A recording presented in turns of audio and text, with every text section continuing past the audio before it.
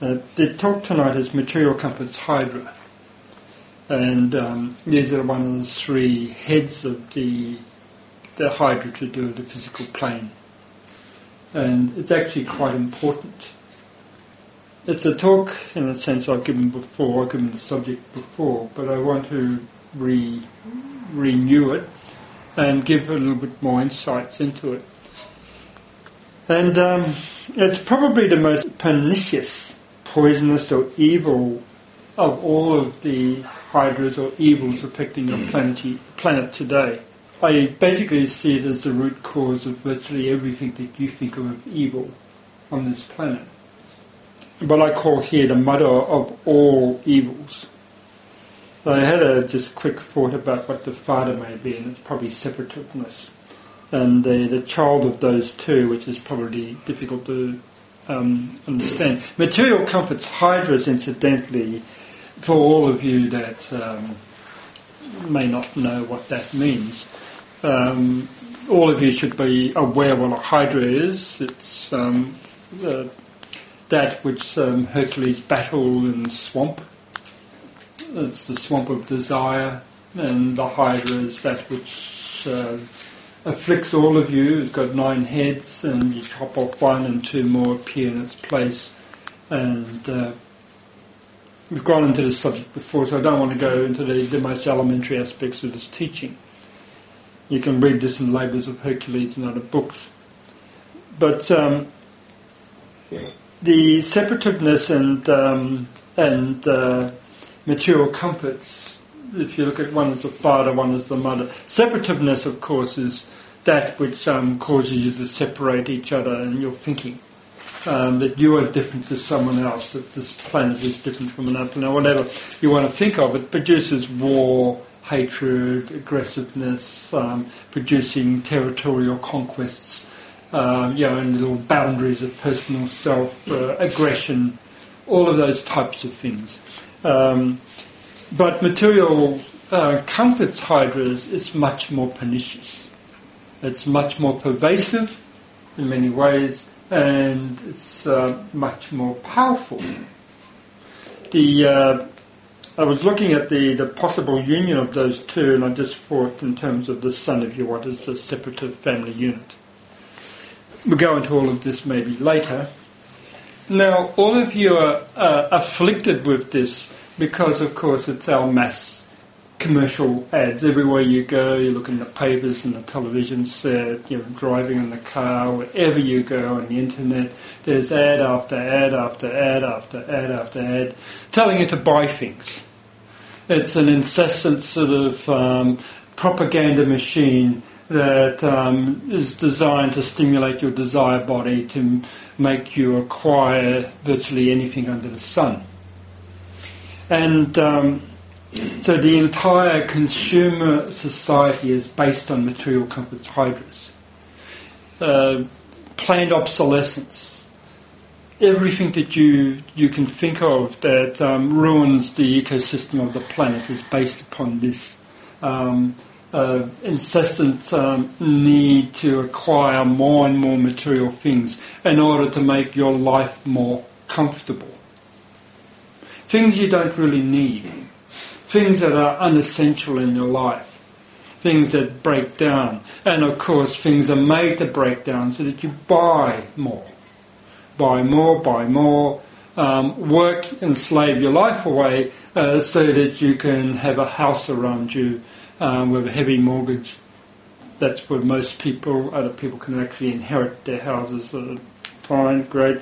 But it's this type of lifestyle that this entire society feeds the children to desire, all the way from when they're very, very young. Sweets, lollies, candies, all sorts of toys, packaged in nice little sort of neat, colourful wrappings with a huge sort of multi-billion-dollar machine advertising it all in order that you get hooked into material comforts hydras from a very, very early age indeed. And of course, most adults are so addicted to it that don't even realise that it's a deadly poison. Most of you have very little concept of what life was like 100 years ago, or what life would be like if you were actually trained to be in a monastery 100 years ago, or a yogi. You basically had one cloth that was your clothing in a beggar's bowl, and that was it. That was all you needed for material comforts, and a cave maybe to live in. And basically, the battle between you as disciples and that entire consumerism society, consumptive, galloping consumption, you can understand this battle. We also here in this property live in the throes of material comforts hydras. I've been battling material comforts hydras and my disciples all my life. It's almost impossible to overcome it in the Western materialistic sense.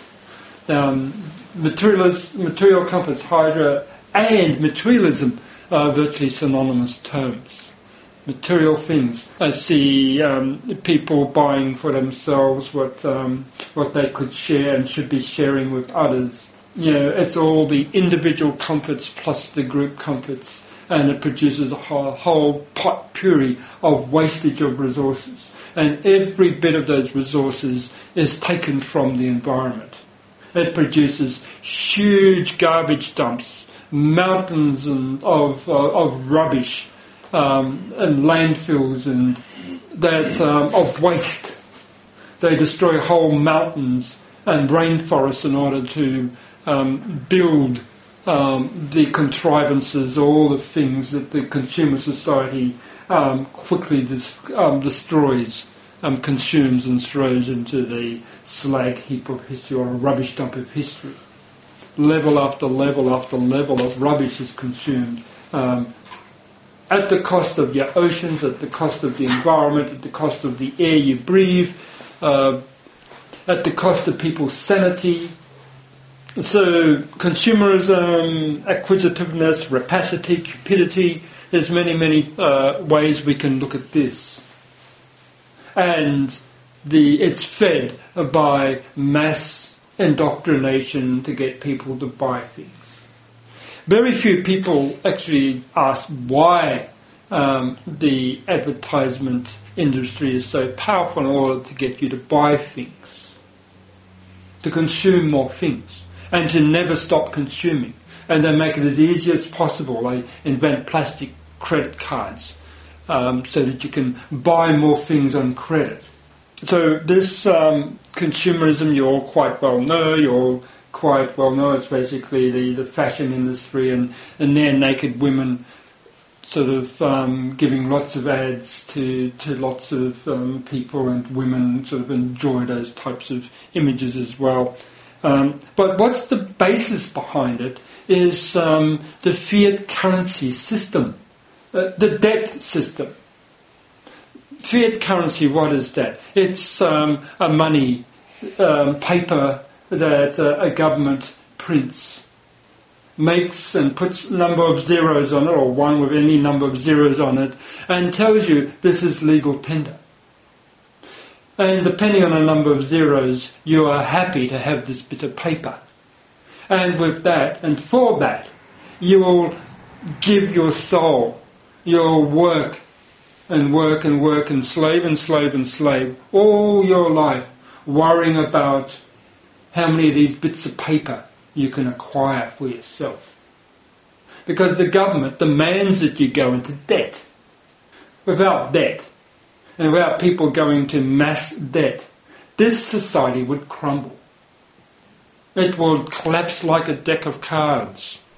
They want you to enslave yourself to a continuous cycle of debt, a continuous cycle of working for a boss, so that the government can print more paper and reap the rewards of whatever you've slaved for in order to get that paper.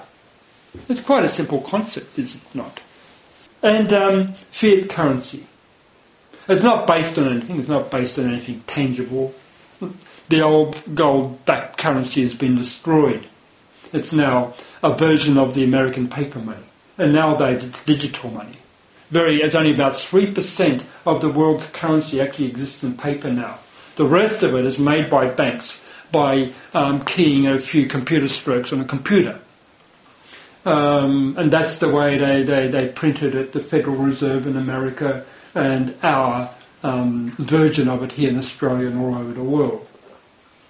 $1 billion, no problem for these big bankers. They just type in a 1 and 9 noughts and there you've got it. And it represents an enormous amount of power. With that $1 billion then they buy planes and all of the rest of it and bomb countries. Because that's 1 with 9 noughts on the end of it doesn't really mean much unless somebody is willing to give them their resources.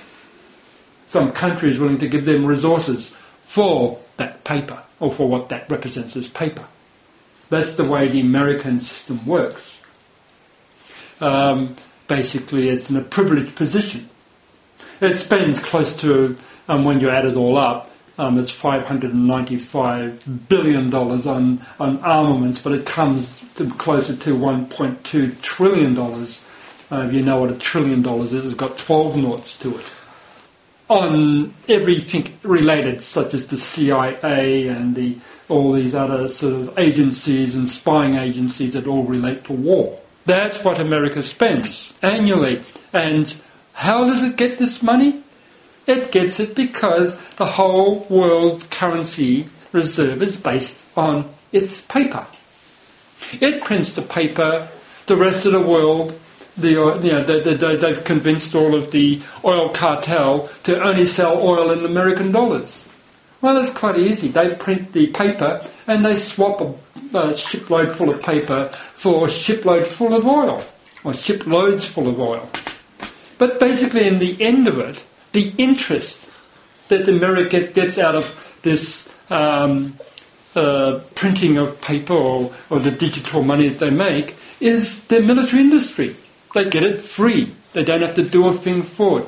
All of the raw materials, all of the resources, all of the technology is given to them by the rest of the world simply because they've made it their reserve currency.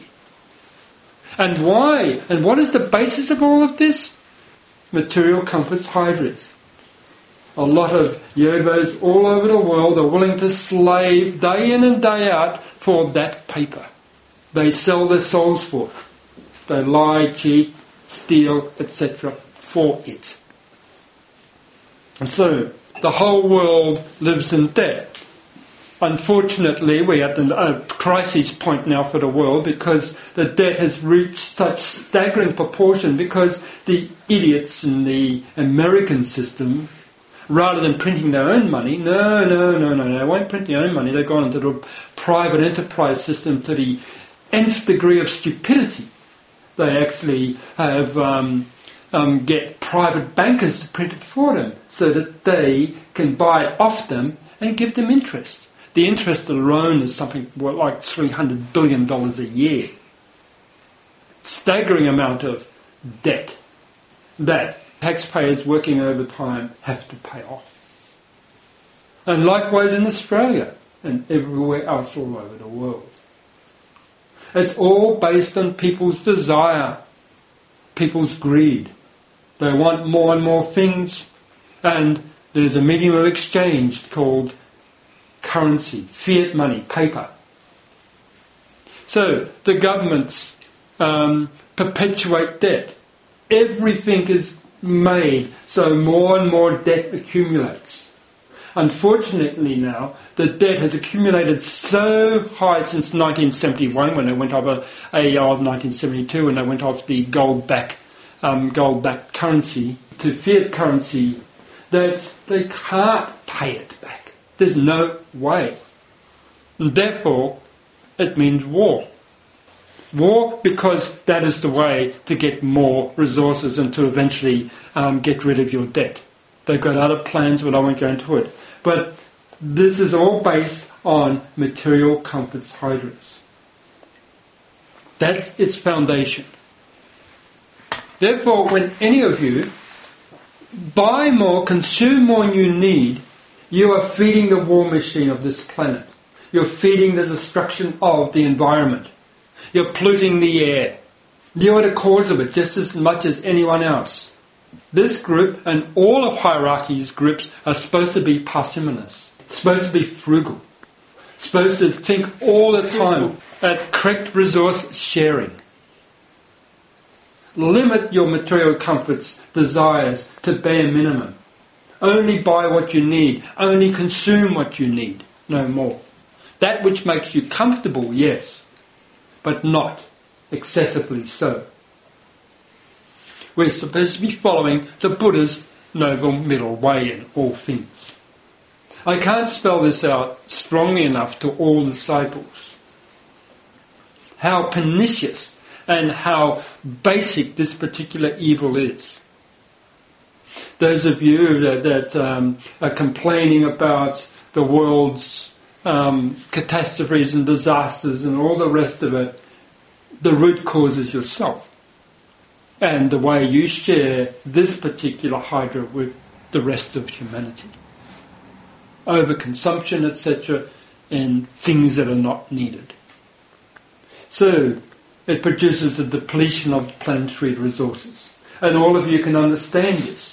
We produce garbage dumps full of made-in-China goods and whatever else, plastic goods, for what?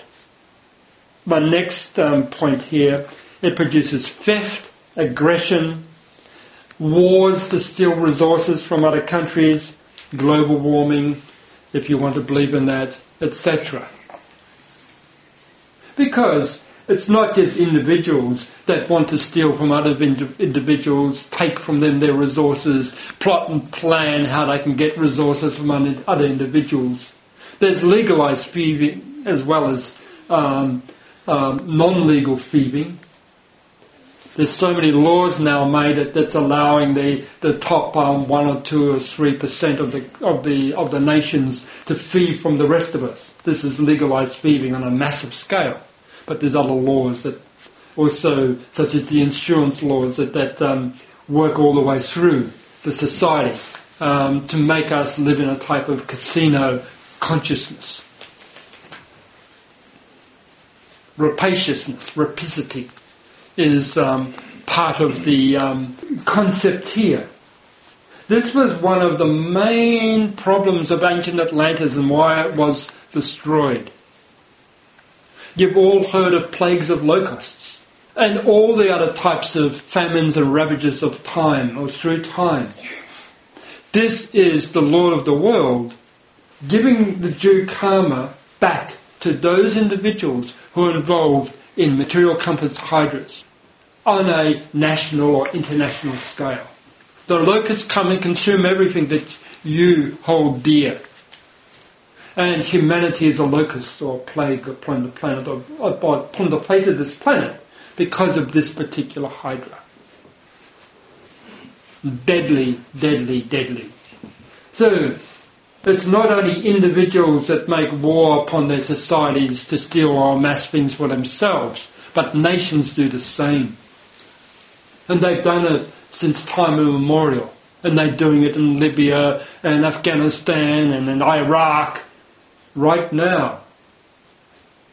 And I don't know how many dozen wars America has committed since 1945 for this very purpose, to steal resources from third world countries. And the establishment of the IMF, the International Monetary Fund, the GATT and all these other trade organisations, it's all for the same purpose, material comforts hydras. Nations competing against each other nations in order to acquire for the members of that nation or the plutocracy of that nation unlimited wealth and power. And everyone suffers as a consequence. So, point number 5 on my list is basic human selfishness, acquisitiveness is a major Atlantean trait. I've already mentioned the result that nature, or the Lord of the world, the Mother of the world, gives to the karma of this. People are born in Africa And places like this, I've always said to my students in the past that India has got enough spare places in their slums to house all of America's materialists, those that are involved in material plane comforts, hydras, those that are busy acquiring things for themselves at the expense of everyone else, at the expense of Mother Nature. Yes, let all those 300 million people in America live for a life or two in the slums of India to learn what life is like without all of those material plane trappings. And of course we could say the same for the materialists in Australia and the rest of the first world. There's plenty of places in Africa and South America for these people ensconced in this particular Hydra to learn what it is like to live in abject poverty. What it is like to live in a condition where you've been stolen from all your life, where your labour is worth nothing, or next to nothing. Where, of course, if you're lucky, you can get a job to produce the basic amenities in life, a bit of water and some shelter over you. And believe me, this particular trait in ancient Atlantis, the witches of Atlantis, they empowered, embodied this particular Hydra through and through. They produced their separative little enclaves of materialism, everything for themselves at the expense of everyone else. It's a feminine trait. It's the mother of all evil. As I said, separativeness and the aggression that comes from that is the father aspect or the masculine aspect of this type of consumptive plague that's affecting our planet today. This is the higher correspondence or the more material correspondence of ancient Atlantis that we're living through now.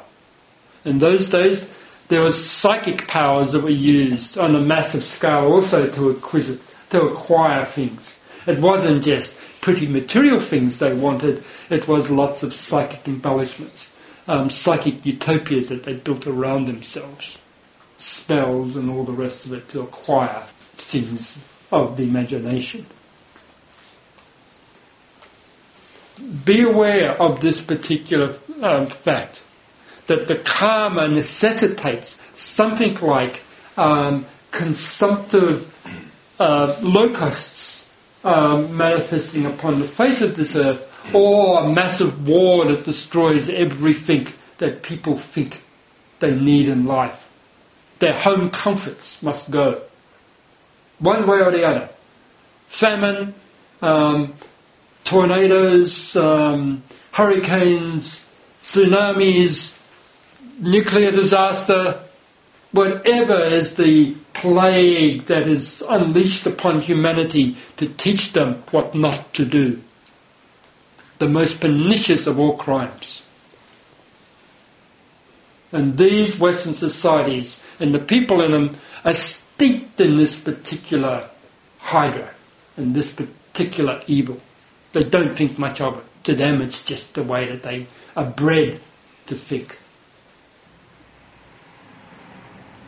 So point number 6 here. To overcome necessitates careful analysis of your desire body, of the way the solar plexus works, with respect to mass social indoctrination. So how does your desire body work with respect to the way that society indoctrinates you to consume, and consume, to deplete the resources that are given to you on this planet, to make your life more and more comfortable than you really need, to make you want to work in order to get those things. What is the right for you in your environment? What is the right middle of the road material comforts lifestyle that you should be living? and what is wrong, what is excessive. Get rid of the excess. It's not needed. And believe me, the period of time we're entering into now is going to teach all of humanity that they don't need much of what they thought they needed before. These wars is going to produce that.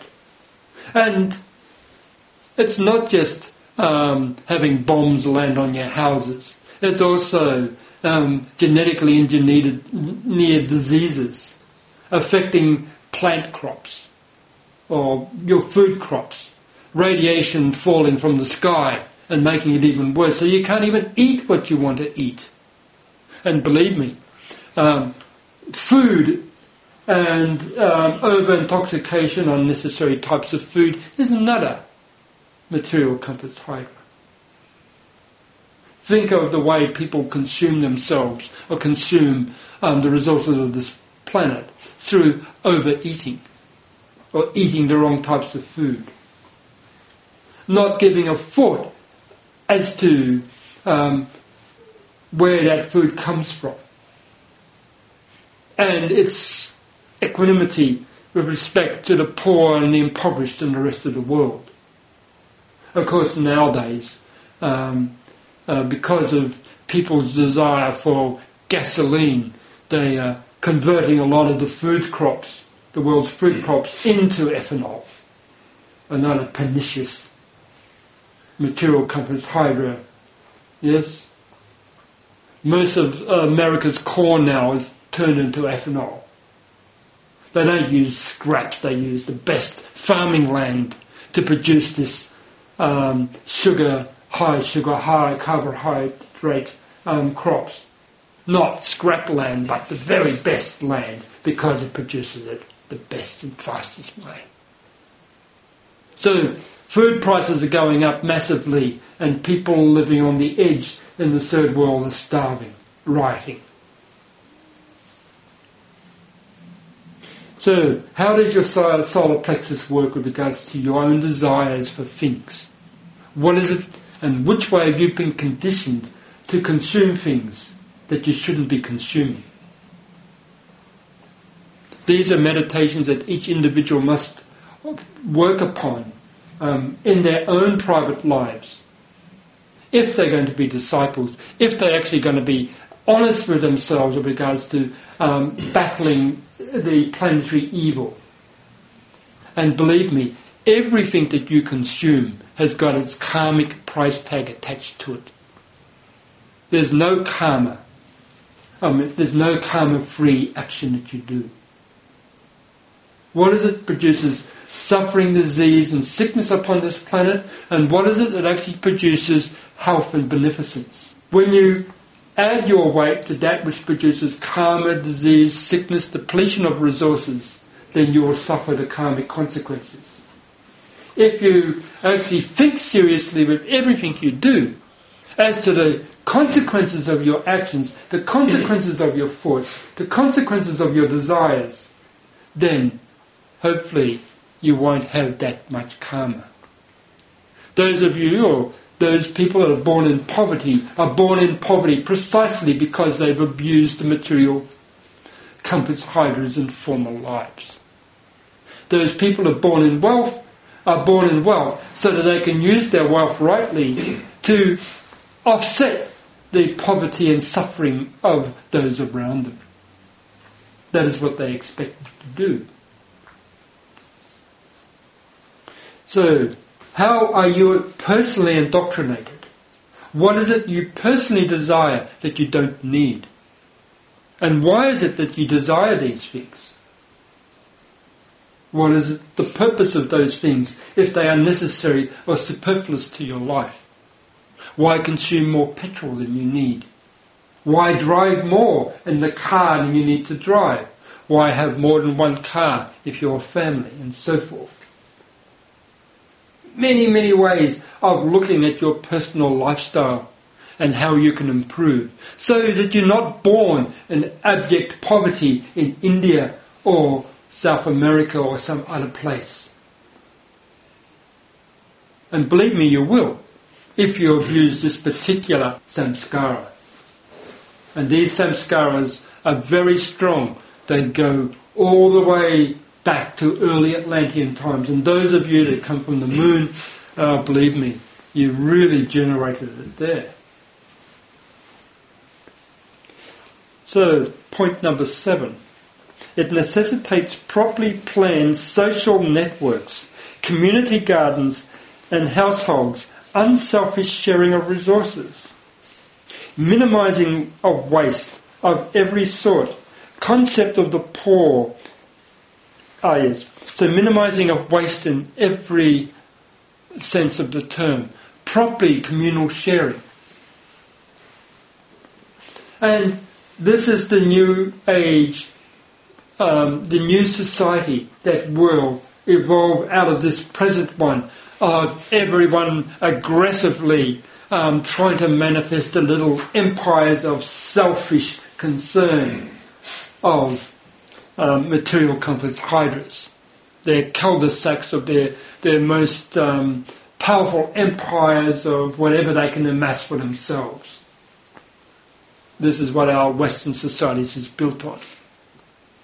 The New Age and what the masters are presently planning because of the fiat currency disaster is to get people to start sharing resources, to start growing communal gardens, to share car resources, building resources, to work for each other and not selfishly or not just for their selfish little separate family units, but to amalgamate family units into small communities and make those communities as self-resourceful as possible within the environment that they live in, the social structure, and then to network their resources to make the food that they grow and everything else that they do available to others at the most congenial price. I used to sort of like the concept of a new form of money, which is a work-based money. I give you 3 hours of my work service or my labour, and in exchange you will give me 3 hours of yours. It's a nice form of money, a fiscal form of money. Yes, you can invent little dockets and say 3 hours of labour. Equal. No billionaires can evolve out of that system. Back in our hippie days, we used to build houses for each other because everyone would get together. If somebody came onto the land and they needed a house, everyone built their house. It was simple. It was up in a week. No problem, they moved in. And then they helped with us in our communal gardens and things like that. This resource sharing of labour is the way to go. And the future New World civilization will have much more of this sort of constructive, cooperative endeavour. You can give your surplus to somebody else of the harvest of your garden who is growing something that you need, and so forth. The old barter system. It's worked for thousands upon thousands upon thousands upon thousands of years quite well before they invented money. Money is a commodity of exchange, and every unit of money has got its own karma attached to it. Unselfish sharing of resources. Of course, this particular society, all they teach you is selfishness. Selfishness and separativeness and material compass hydras. Because that's the way that the fiat currency system called capitalism works. Capitalism demands that you buy consumer goods. What we're talking about is not capitalism, it's socialism, where we're giving to each other, giving to the society the rewards of our labour in exchange for the rewards of their labour. And that is the way hierarchy works. Everyone is working for the other. Unselfishly, spontaneously and lovingly. This is the basis of love. So, when a community such as like this arises, the communal material compass Hydra needs to be looked at. What is it that is the right for the community as a whole without being excessive in material comforts? And the problem arises that everyone's individual little material compass hydras starts to bite into the group, and it produces excesses.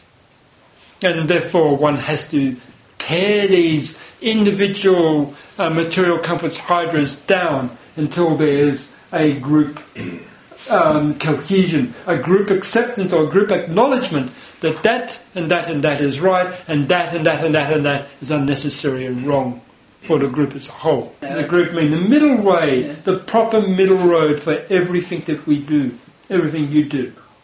We're not expected to live in a dump. We're expected to live in very pleasant, harmonious environment. You can manifest group sharing, group resources, the group spirit in such ways we're trying to do here, where everyone's resources are pooled, and as a result the group is benefited. But there are every now and then little racing horses of desire that sort of race this way and race that way without discussion, and suddenly you get a Hydra appearing, some stupidity that somebody has bought or squandered the group resources without proper consultation. And I'm sure it happens quite considerably in other groups. And it simply must stop. The racing horses of desire or desire mind must go. Because this is one of the main things you are being educated to teach the world. You are former yogis. And I started this off. What does a yogi need? You're former sadhus. You're former Zen monks. Huh? What did they live on? What did they really need? How did they produce their communities? That is basically the way we're supposed to live here within the modern context. Think it out more and start to apply the principles better. No more wastage of resources. The resources are there, but they're not being used because everyone is selfish, self-centered, self-oriented. They've forgotten the basic rules of the road for communal living. The basic rules of the road, monastic living, yes. There's, of course, in the Bible, for instance, around the time of Jesus, the 12 that lived with him, that worked with Jesus, they also had this community spirit. It was not a modern, new idea. It was an ancient idea. Judas Iscariot held the purse, the collective purse of all the 12. And when Jesus said, give to the poor, that's what that 12 were. And the community around them, collectively, they called themselves the poor. They were equally poor. Right? They equally shared in the resources, which wasn't much. They ate communal meals, a la the Last Supper and so forth. They didn't need much, not like we seem to need now. They didn't have cars and things like that to boggle their minds with lots of material needs. They didn't live in expensive houses. They walked around following Jesus wherever he went. They slept on the rocks. They didn't even have tents. Think of the type of lifestyle they actually lived. What about John the Baptist with his sackcloth, living in the desert? That's the type of lifestyle, in a sense, that if I was incarnate a few hundred years ago, you would be following me living a lifestyle like that. Now we're living in this Western materialistic society where we're inundated with buy, spend, work, buy, and spend more. Free yourself from that paradigm. Because whenever you live in that paradigm, you are supporting the materialists, the capitalists, the super wealthy, the bankers. That's all you're doing is feeding that society. So, Judas was the holder of the purse. What his problem was Because they all lived very poor, and you can understand even then they had to give their money to charity because there was even more poor people around them than them. Therefore money was tight. And when this Mary Magdalene came with her lovely hair and this oil of spikenard and sort of wiped Jesus' feet with this. This was the most costly perfume you could buy in those days. That little jar of oil she poured on Jesus' feet was worth a fortune. And Judas Iscariot was outraged. That was the tipping stone that caused him to betray Jesus in the 12. He said, how can we have to live in so much poverty all this time? How can Jesus allow her to spend a fortune on his feet?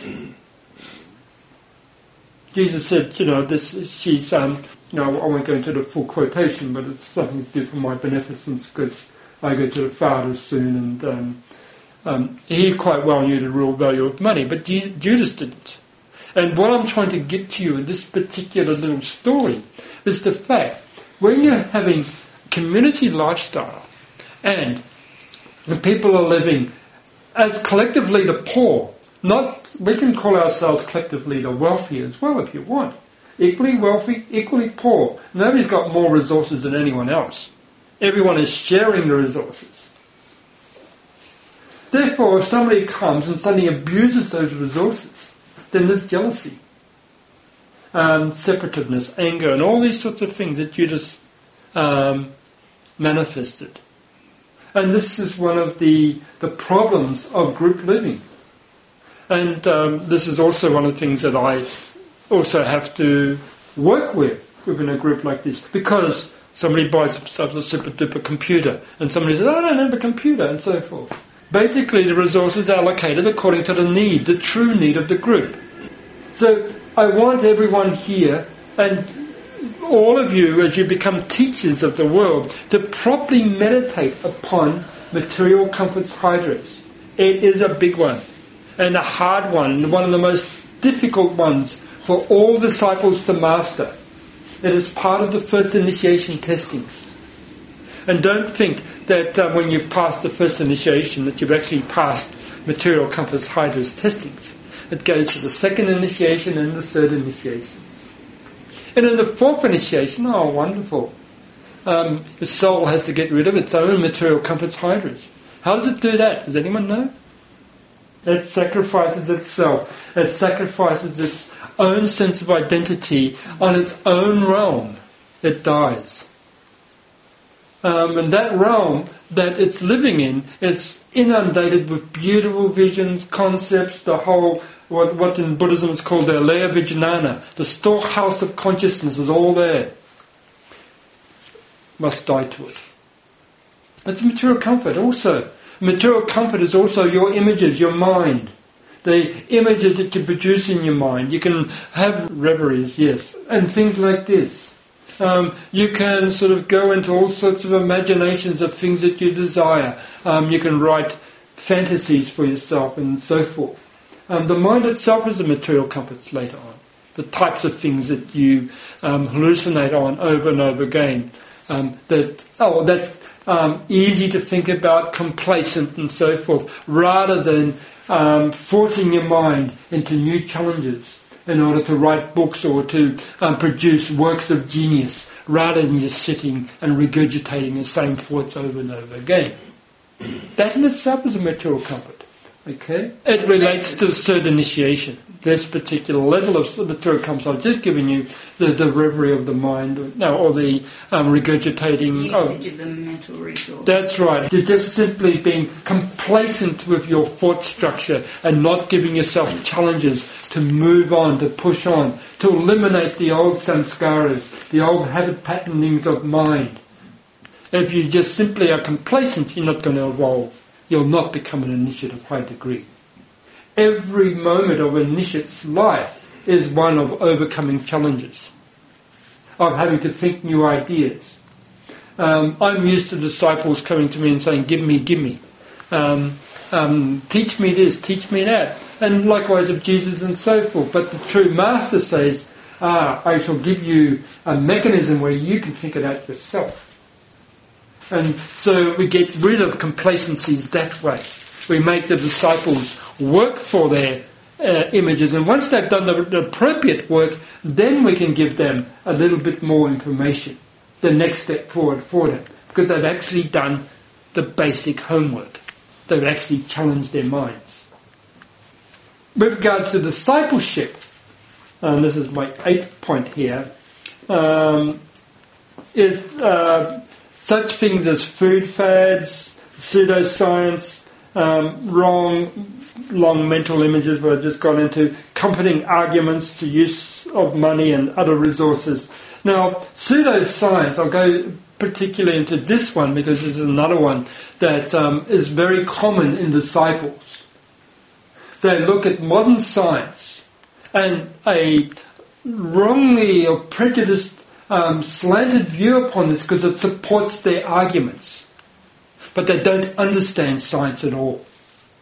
They don't understand how science evolves, the way scientists think. If I looked at anything that comes from research, to quote it as a statistic or something like that, the first question I would ask as a scientist, and I've done a science degree so I know, is who commissioned it? Was it Monsanto? Was it the dairy industry? Was it the cattle industry that's trying to get you to stop being vegetarian? Was it a particular food company that's trying to get you, or a pill company that's pushing their agenda to make you consume their product? Because the scientists involved are paid to slant the result of their researchers to feed that particular commissioner of that industry. And believe me, judges are bribed and so forth. I could go into this for at length if I wanted to write a really lovely thesis of the way that science nowadays has sold out the corporations. The corporate interest rules. Maybe 30 years ago or 40 years ago there were genuine scientists that were working for what they call research-only programs. But now the corporations have bought out the universities. The scientists will lose their job if they upset the apple cart, if they go into pure research that does not feed that corporation's desires. The researchers are slanted. As a matter of fact, there's an old adage, and this comes from the Victorian era. Lies, damn lies, and statistics. It's easy to lie with statistics. How did they slant the original questions? What was the population, the target audience? Who did they sort of choose out of the whole population to ask the questions about? Because you can target your questions to a select group that's going to give you the answers you want. And then there's your statistics and so forth. So this pseudoscience is everywhere. It's like the old sort of debate about evolution, the Darwinian sort of theory of evolution. This is the dogma of scientists. But the evidence doesn't support it one little bit. What the evidence supports is creationism. But you read every textbook on science and it teaches Darwinian evolution with not one shred of evidence. They can't even sort of say how life originated in the first place. What we have is catastrophism all the way through. The Cambrian explosion and so forth. Or, I won't go into it all. But this is science. Science is a religion, it's a dogma. It's not based on much fact because it slants its dogma. And I showed you all some time ago how there's life on Mars. But science tells you no life on Mars except maybe the most primitive bacteria. But you can see it from your own eyes, from the NASA satellite photographs. Civilized life is there. Therefore, where's the dogma? And it goes all the way through to your pills that you eat. When I was at university, my thesis and my major was chemistry, of course, and analytical chemistry. Now, in analytical chemistry, I did an experiment. My major sort of experiment was this. It was on biological transmutations. What is biological transmutations was? Well, it's a book on Professor Kervin, and he's done a lot of research on showing that the body can transmute the elements it needs. If it wants calcium, it can make it out of phosphorus. Without biological transmutations, there would be no alchemy. But modern researchers in science don't look at this subject at all. They won't touch it. This professor and all of his colleagues were, of course, ostracized, as anyone else that manifests research that's heretical to the mainstream science. In other words, people that don't understand the way science is conducted, they quote this again and again and again. Science says this, the statistics says this. No, forget it. When it comes to health and all the rest of it, the Buddha was perfectly healthy. He was a vegetarian.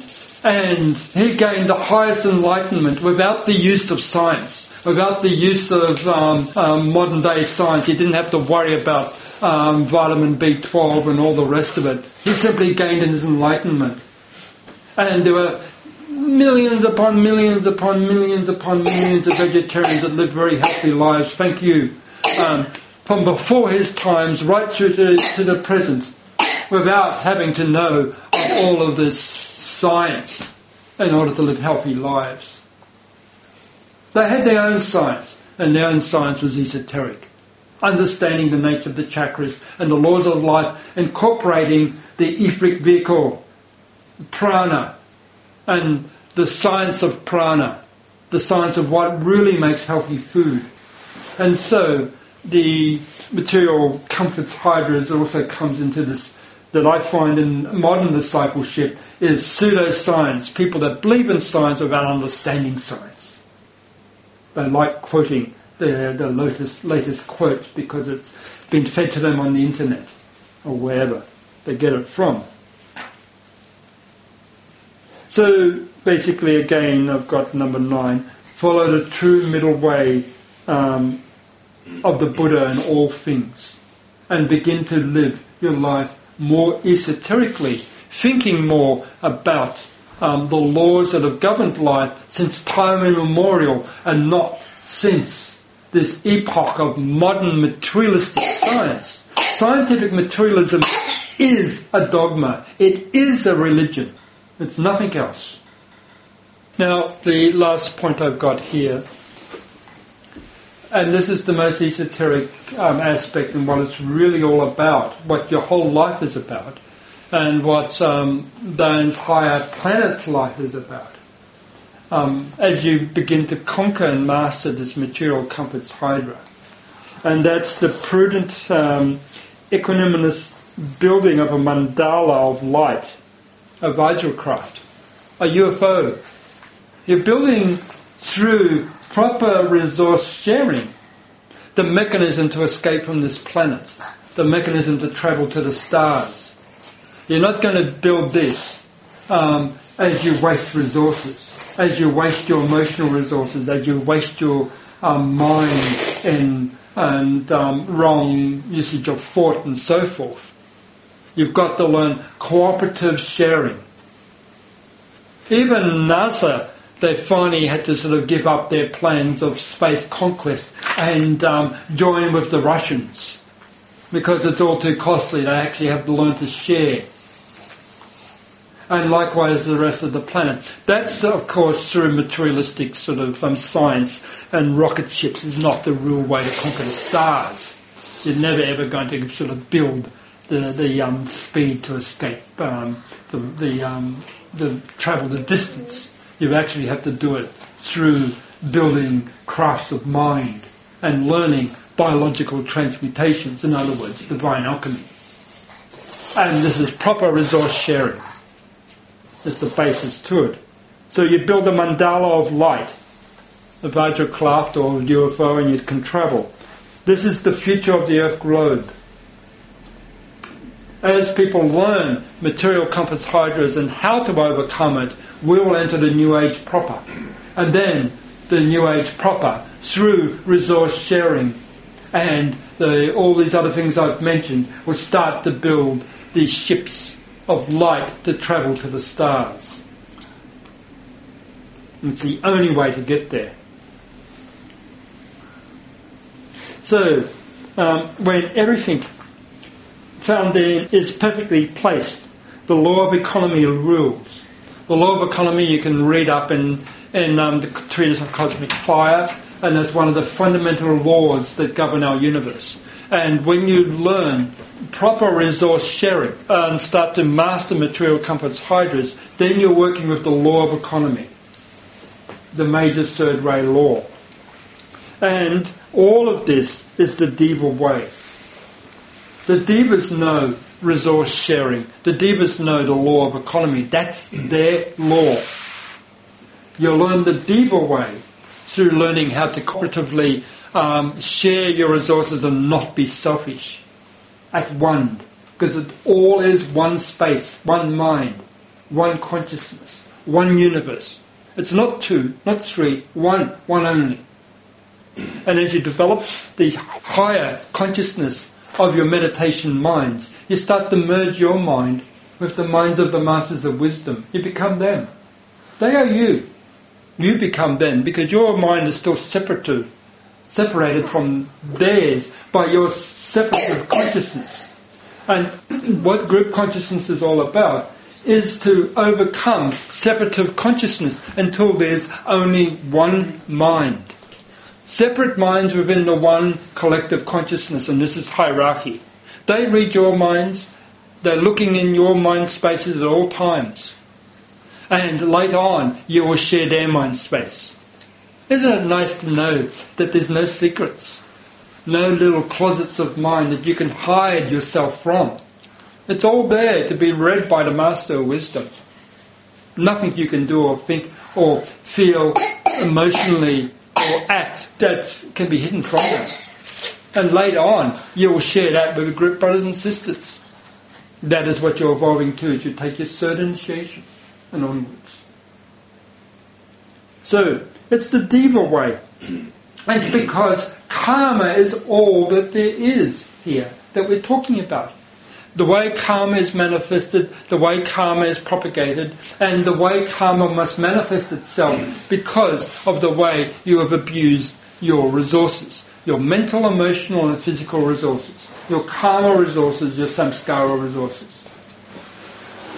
It could just add to, in our form of discipleship, one of the big sacrifices, which we've mentioned a little bit, but not from this point of view, which is the sacrifice of your own ways of doing things and thinking things, but particularly the hardest sacrifice of your thoughts, because that it is a hydra or an attachment, and it's one thing to give up a cigarette or to give up a particular form of a meal or some sort of clothing, but to actually give up your habits of thinking, and that the attachments we have to that, and that's, you could add to that point 10, because the actual emergence with the meditations of the great ones involves actually quite difficult extractions of old thought patternings from many, many ancient sanskaras, and they actually can take a really long time to get rid of. That you think you've got rid of them, and there they are again in another version, and it's really much more painful than the physical. I mentioned this earlier in one of these points: the habit patternings of thought, the lethargic forms of thought, the forms of complacent forms of thought, which you must overcome in order to move on the initiation path. Obviously, to overcome all of these samskaras, all these attitudes, it's not easy. It takes quite a long time. The whole path of discipleship revolves around, and eventually you must get rid of the whole concept of ego. Buddhism teaches you this. The whole Buddhist philosophy is based on this. You die to ego. You die to the concept of self, the concept of I, me, mine. And that's an attitude of compass Hydra. It's the big one, yes. It's separative in its attitude, And that must also go until you merge with the collective mind that is hierarchy. So there's your third initiation. That's third initiation still. There's higher than that, much higher. Follow on from Jen's comment about attachments to physical things. I guess when talking about initiates, anyone, but particularly that kind of comes back to either an attachment about a sense of self, like a projection or a notion of sense of self, or an attachment to a particular idea about how things should be or how we should live. It can even be to do with health or whatever.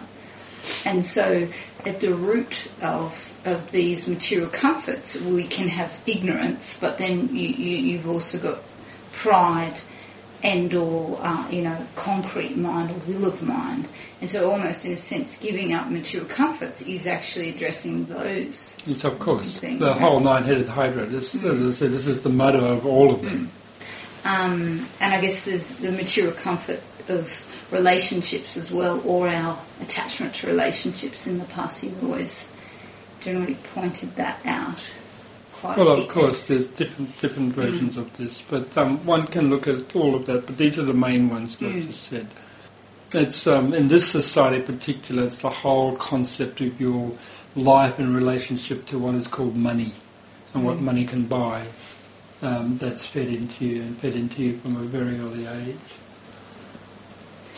Another thought that I had was about service, in the sense that you do spend money on those things that enable you to serve, such as we could look at our library or the extensive art collection, Buddhist art collection that we also have in India. Now people would say, well, that's using a lot of resources, that's using a lot of money. So in that sense, that because hierarchy do spend money, because we're still living in money times, in terms of if it furthers the plan in terms of education and the building of empowered civilization. Yes, that's right. The New Age community and a new sort of monastery, the new monastic style necessitates the resources, but it's for the benefit of everyone of the community and not for individual selves.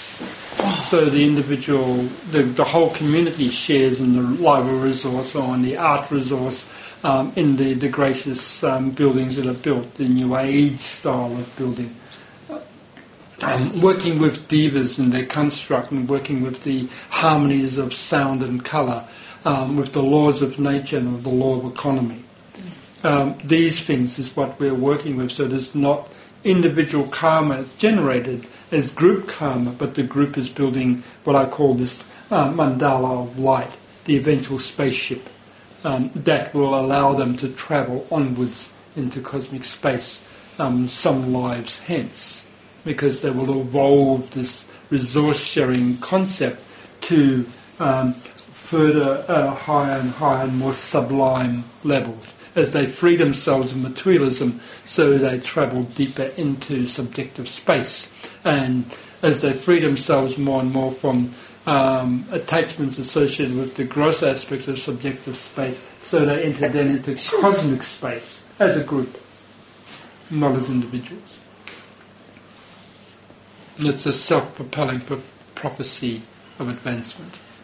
So you learn to share. You learn to let go of your personal needs and amalgamate or merge them into group needs, into the needs of the planet as a whole, and then the needs of the cosmos as a whole as you travel that way.